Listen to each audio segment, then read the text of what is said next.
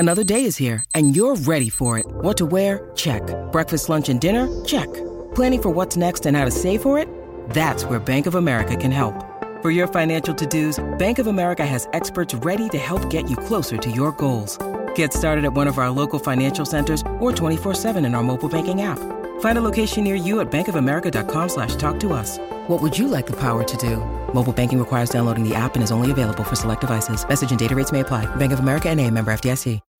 When you need mealtime inspiration, it's worth shopping Kroger, where you'll find over 30,000 mouth-watering choices that excite your inner foodie. And no matter what tasty choice you make, you'll enjoy our everyday low prices, plus extra ways to save, like digital coupons worth over $600 each week. You can also save up to $1 off per gallon at the pump with fuel points. More savings and more inspiring flavors make shopping Kroger worth it every time. Kroger, fresh for everyone. Fuel restrictions apply.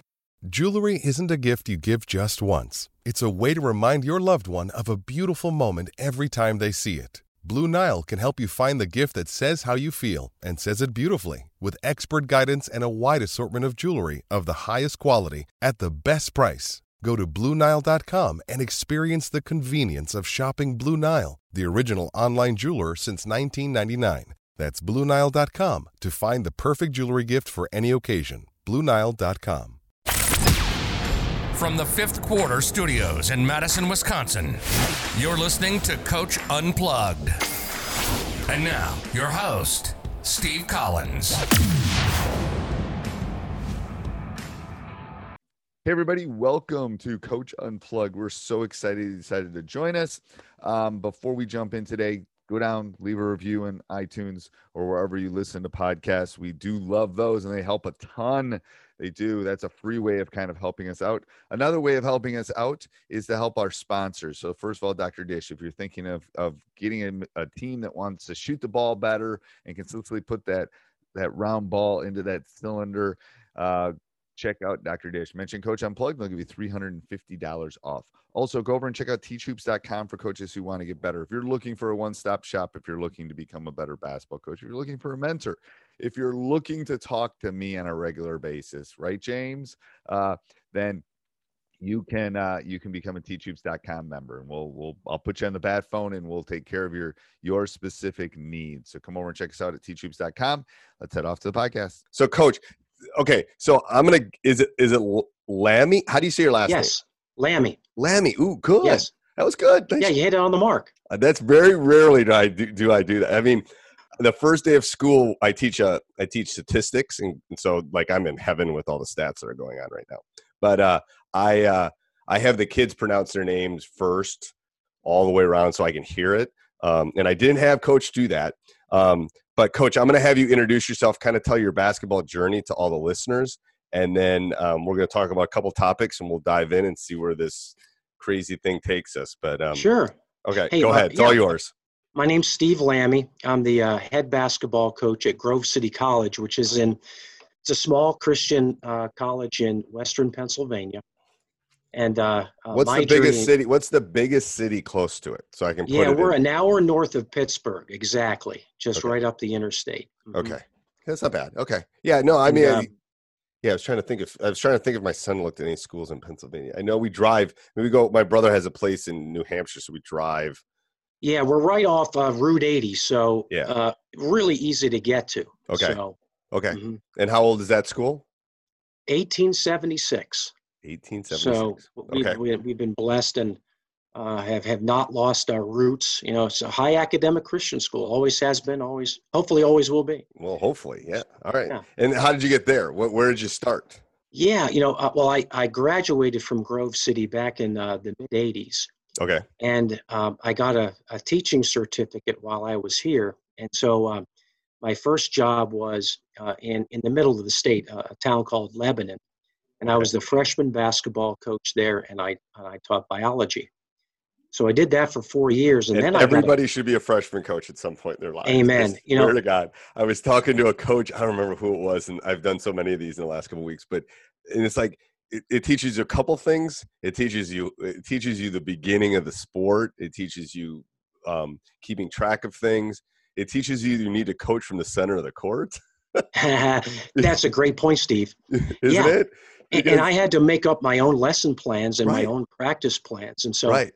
You're just I thrown was into the really wolves. fortunate. You are quote unquote a head. What I tell people, when you're a freshman coach, you're a head coach, and they go, "What do you mean?" Yes. I go, "You are running that freshman team. Like Mhm. the varsity coach is going to tell you some. He's not watching you every day and at practice Right. every day. It's your team. He's Yeah. going to maybe tell you. I mean, I would tell my freshmen to do, play man, do these kind of things, but I'm not watching them. It's like I said, it's not like you're a varsity assistant. You're Mhm. running a team, and that's a great thing, I think. But Yeah. and you did that for how long?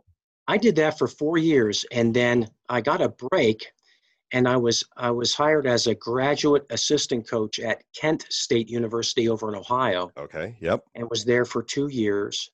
But instead of staying in the college ranks, I wanted to go back and teach and coach the high school. So I did that for 3 years. And then my head coach at Grove City College, his name is John Barr, was in need of an assistant. And so I became his assistant for $10,000. And I had to live in the dormitories. What year was that? That was in 1994. There's your vow of poverty right there, baby. Yeah, well, I had no debt, and I was not married, Okay. and I lived in the dorm, and I taught some biology laboratories. Okay. But when he retired 4 years later, I was elevated to the head coaching position. That was in 1998. Okay. So I've been at Grove City ever since. So a couple questions before we dive into some of your topics. What is the easiest part of recruiting for your school, and what's the hardest part of recruiting for your school? Yeah, that's a great question. The easy part is we're such a niche school that we're going to like a part of the population is going to be eliminated just because of academics. Right. And another part of the population is going to be eliminated because they don't want a faith-based school. Right. So we know who we can target kids right off the bat by just asking a couple questions early in the process. Right. I think sometimes I was talking to a college coach. I think sometimes it's easier for schools like that. Like, yes, like the league my son's going to with Middlebury. There's only a percentage of the kids that can get into those schools. Period. Yeah. So you're eliminating 98% of the general population that plays basketball and that are male. And then you're only dealing with the two. So, and now you're probably even niching down more like academic and Christian based. Yes. That's awesome. Okay. So that's the easy part. But the difficult part is, of late, over the last, I would say 10 years, it's the finances, where a young man, a family has to pay for college, and our costs have slowly risen over that time. Right. And up until this year, the financial aid has gone down. And so we have to sell, and we do have a good product here, but it's hard to sell to people that obviously, I mean, they want a good education, but they don't want to pay for it. They don't want to be 200. Yeah, I know. That's why I was so happy. I was so happy my son got into Middlebury because they're need blind. They're a need blind school. So they wanted him. He got in, and then they gave us the financial aid based on what we make and what we can afford. It was perfect. It was like cheaper than sending him to UW-Madison. That's fantastic. I know. So that's a wonderful thing. But a lot of schools are not that way. No, it's like. And I think that schools like Middlebury, because they're so good academically, and we are too, but we have a different niche. Because both schools stand for something, they're going to survive this crisis. I think so some too. schools that are just. I think there's going to be a lot of schools the size of your school that are not going to come out of the other end of this. I agree. Or they're going to hang on for a year. Yeah. And then people are going, I'm not paying that price to go online. That is the issue. I think the ones that are, I mean, this is a nursing school. If you want to go here, it's a small school, blah, blah, blah. And you want to become, those are the kind of schools that I think are going to make it. I think actually some of the big universities the states are going to have to come in and help them out. Yeah. And I fear, I think they will.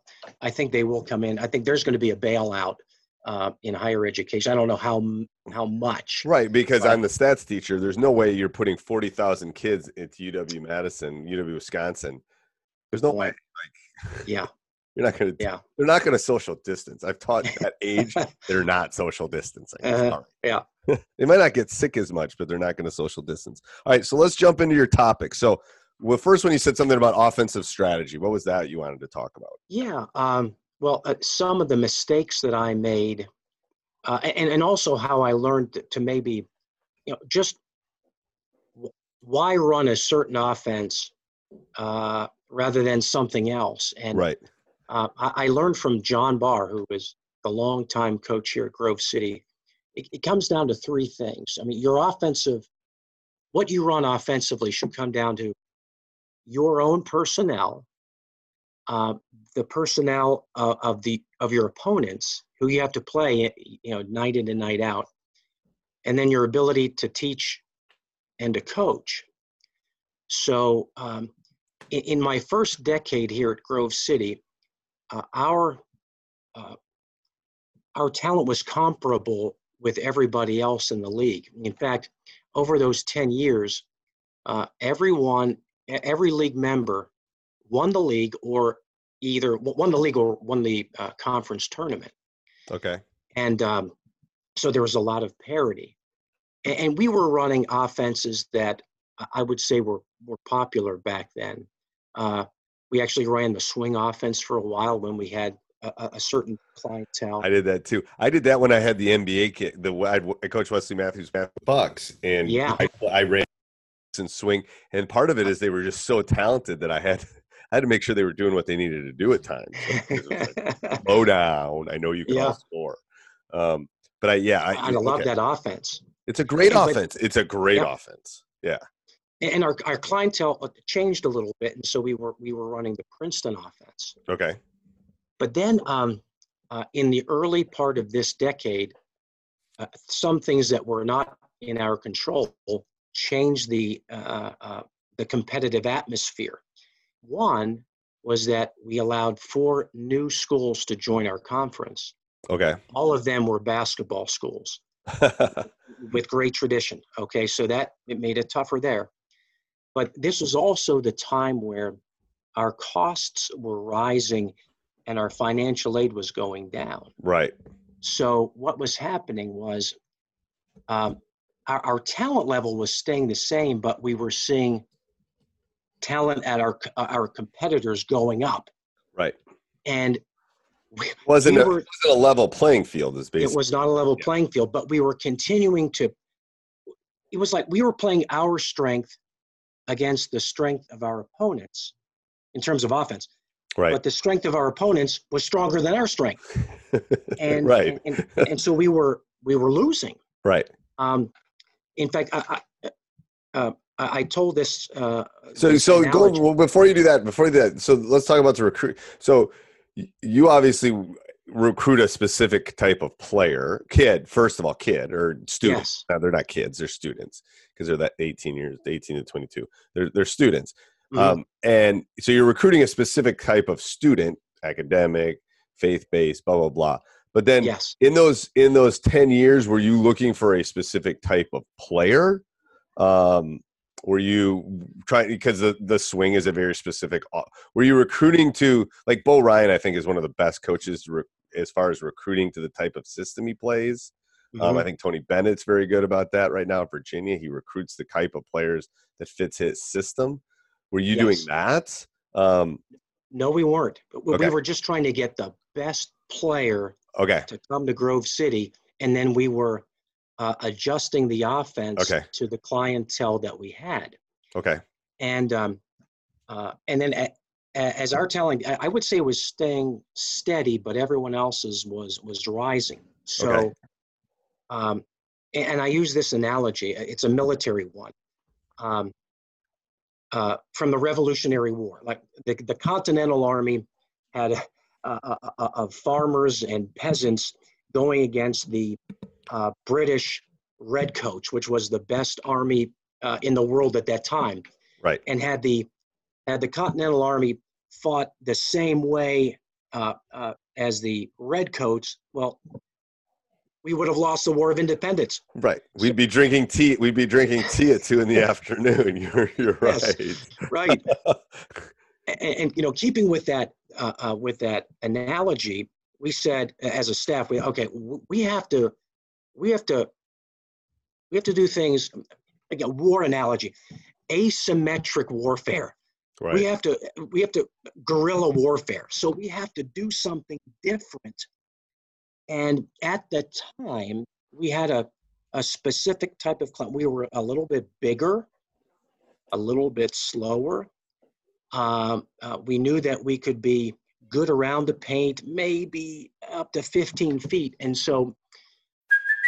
Hey, it's Kaylee Cuoco for Priceline. Ready to go to your happy place for a happy price? Well, why didn't you say so? Just download the Priceline app right now and save up to 60% on hotels. So whether it's Cousin Kevin's Kazoo Concert in Kansas City, go Kevin, or Becky's Bachelorette Bash in Bermuda, you never have to miss a trip ever again. So download the Priceline app today. Your savings are waiting. Go to your happy place for a happy price. Go to your happy price, Priceline. We came up with an offense that allowed every one of our players on that team at that time to score, not just our best, but right. everybody. We were thinking about an offense that would be difficult to guard, an offense that would also, because we were strong and physical, could maybe wear down our opponents so that they weren't as effective on their side of the floor offensively. Right. And then also an offense that we could teach well, and something that would fit our culture. And you're going to laugh, but we came up with the flex offense. Okay. Which is as old as you and me, Steve. Right. Maybe older. Oh, yeah. But it was the game changer for us. It's very similar to the swing. It's very similar to the swing, just a few different. Exactly. Yeah. And it fit our style, and no one else was running it. It seems like, at least at the collegiate level, virtually every team is running a variant of the dribble drive offense, which is effective, or people wouldn't do it. But we couldn't do that because we didn't have the same talent level. Right. So we're doing guerrilla warfare in basketball, and our way of doing that was the flex offense. How many teams in your league? There are 10. There are 10. And what does everybody, everyone runs some form of dribble drive? Yes, I would say 8 of the 10 do a variant of it. So you're talking about something that I'm a firm believer in. If you're zigzag, you're zag, and I'm zigzag, and I'm doing something always opposite.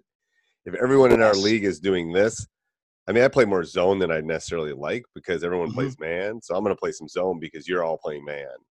I just want to. It's that guerrilla warfare thing. I think it's a great analogy for young coaches that are listening to this. Yeah, Steve, and I think the same way because, at least on offense, no one's running the flex. And so everyone has to prepare for us a little bit differently. And you have 2 days to prepare, but, and everyone knows the screens are coming. Everyone knows it's a down screen, cross screen, but you still have to guard it. And the 18th man on our squad is effective in it because we're trying to get layups. Right. You don't have to be flashy. You don't have to have and you're working on the reads because I'm switching you probably a lot if I can, or even blah, blah, blah. Well, then I know you're going to switch. So here's my reads and the switches and how am I doing that? And I'm trying to get an isolation for all this kind of stuff. So there's lots of nuances. The offense looks very simple. And and that's why it's a great one for youth coaches, actually, in some respects, as long as they can enter the ball because it's easy. And they don't have to worry about it. But when you get to your level or my level, then the complexities of, okay, they're switching, or what are we going to do here? What happens when we there's a lot of little pieces to that offense, I think. I agree. Yeah. Hey, and Steve, and one of the mistakes I think I was making early this decade when we weren't competitive was, well, everyone else is running this. There are videos on it. The best coaches in the nation are running it. Well, I guess I should too. But it just wasn't a fair fight, so we had to do something. The old, it's an overused term, but think outside the box. And our way about thinking outside the box was going, way back to the 1970s. I don't even talk about thinking outside the box. If that's even assuming there's a box. I want you to just think differently. That's what I always talk about, because people say, think that there's a box we're talking in right now. And if I'm thinking, I don't even want to think that there's a box. I want you to think so far out that there's not even a box that you're thinking outside. Just think differently. And do you think that there's peer pressure on coaches, especially young coaches, to conform to the basketball culture, especially when it comes to offense? I think there's I think there's peer pressure. I think there's I'm just trying to think the exact way to say it. In the last 5 or 6 weeks, there's been a lot of free clinics and things going on and all this great stuff. To be a good coach, for someone that's done this for a long time, you have to be you, first of all. Second of all, you got to figure something you're comfortable coaching. Right. I mean, that was your third point, something you feel you can teach and coach. And, I don't have Duke's players. I don't, Coach K can do that, but, I got to read what I got and then be able to teach that. So I think it's the kind of the shiny object syndrome a little bit, like, ooh, they're doing it, like Syracuse national title, let's 2-3 zone. Well, look at what Virginia's playing pack line. Let's play pack. I mean, they're all good, and I'm not saying you can't do them, but I think you got to find what works well for your system, your program, your community, your players. Stat for me. They're called lurking variables, and there's so many of them. You've got to try to neutralize as many of them as you can.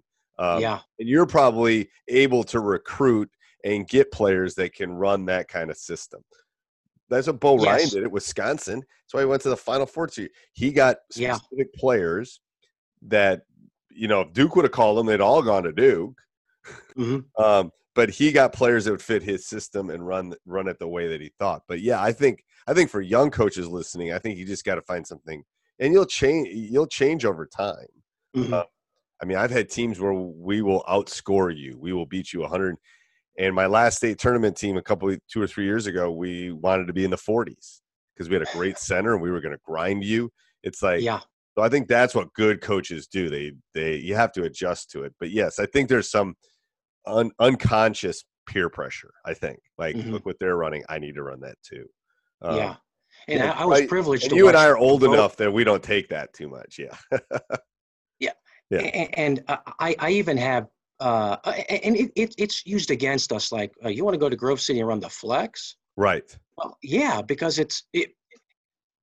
I think there's a mindset among players that freedom is, well, I just go down there, I dribble drive, and I kick for a three. Right. But look, if we define freedom, I think it's being successful, running what is good for you. So a 6'6" kid is not having much freedom when he has to break down at least a Division III, break down a kid and then kick for a three. But his freedom is, I'm going to get big. I'm going to post up and I'm going to go to work on the block. How many kids do you normally keep on your roster? We keep 20, which may seem like a lot, but we try to develop, and because we're heavy on bigger players. Bigger, I mean taller players that can. We try to play 3 power forwards at the same time. Right. Oftentimes, if they're very skilled, they may be going and playing at a Division II or NAIA school. Right.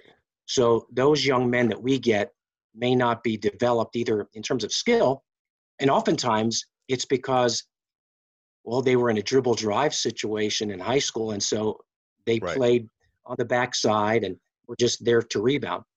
Or they're physically immature, and so we have to develop them. So the maturity level is crazy too. I've seen my son in the last 6 weeks, how much weight he's put on and how strong he's got, because he's going to graduate. It's like there's kids do that. It's not a perfect window of when that happens either.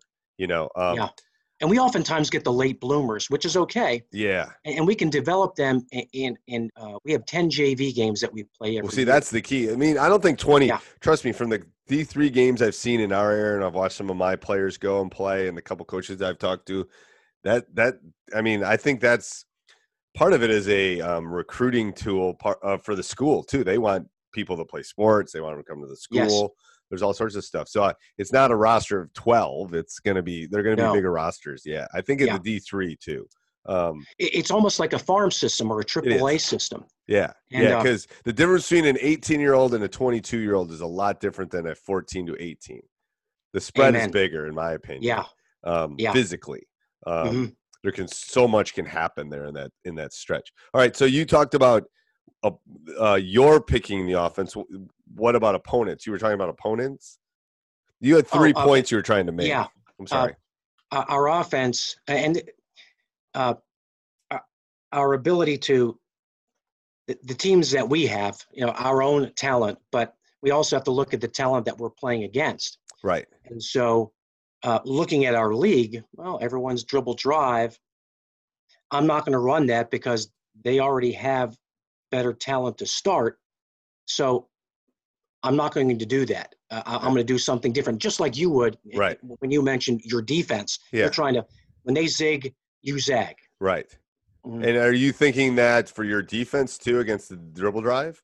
If 8 of the 10 play dribble drive, then your defense must try to counter that. Yeah, we switch everything defensively, and that's our counter to what we see. And do you switch on make miss? You switch on left right? Do you switch on everything? Everything. Yeah, everything. Mm-hmm. And that causes. And back in the day, we were Wisconsin pack line. Right. Yeah. Yeah. No, I think switching is good. We in the last couple of years have gotten to the rule of if someone scores on us 3 straight times, we change no matter what. We're just trying to keep their rhythm off. I like that. Yeah, 3 seemed to be the perfect. I'm writing that down. That's okay.